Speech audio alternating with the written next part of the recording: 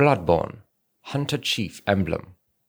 A cloth emblem that belonged to the captain of the church hunters long ago, opens the main gate that leads to the round plaza of the great cathedral. The main gate is shut tight on nights of the hunt, and could only be opened from the other side with this emblem.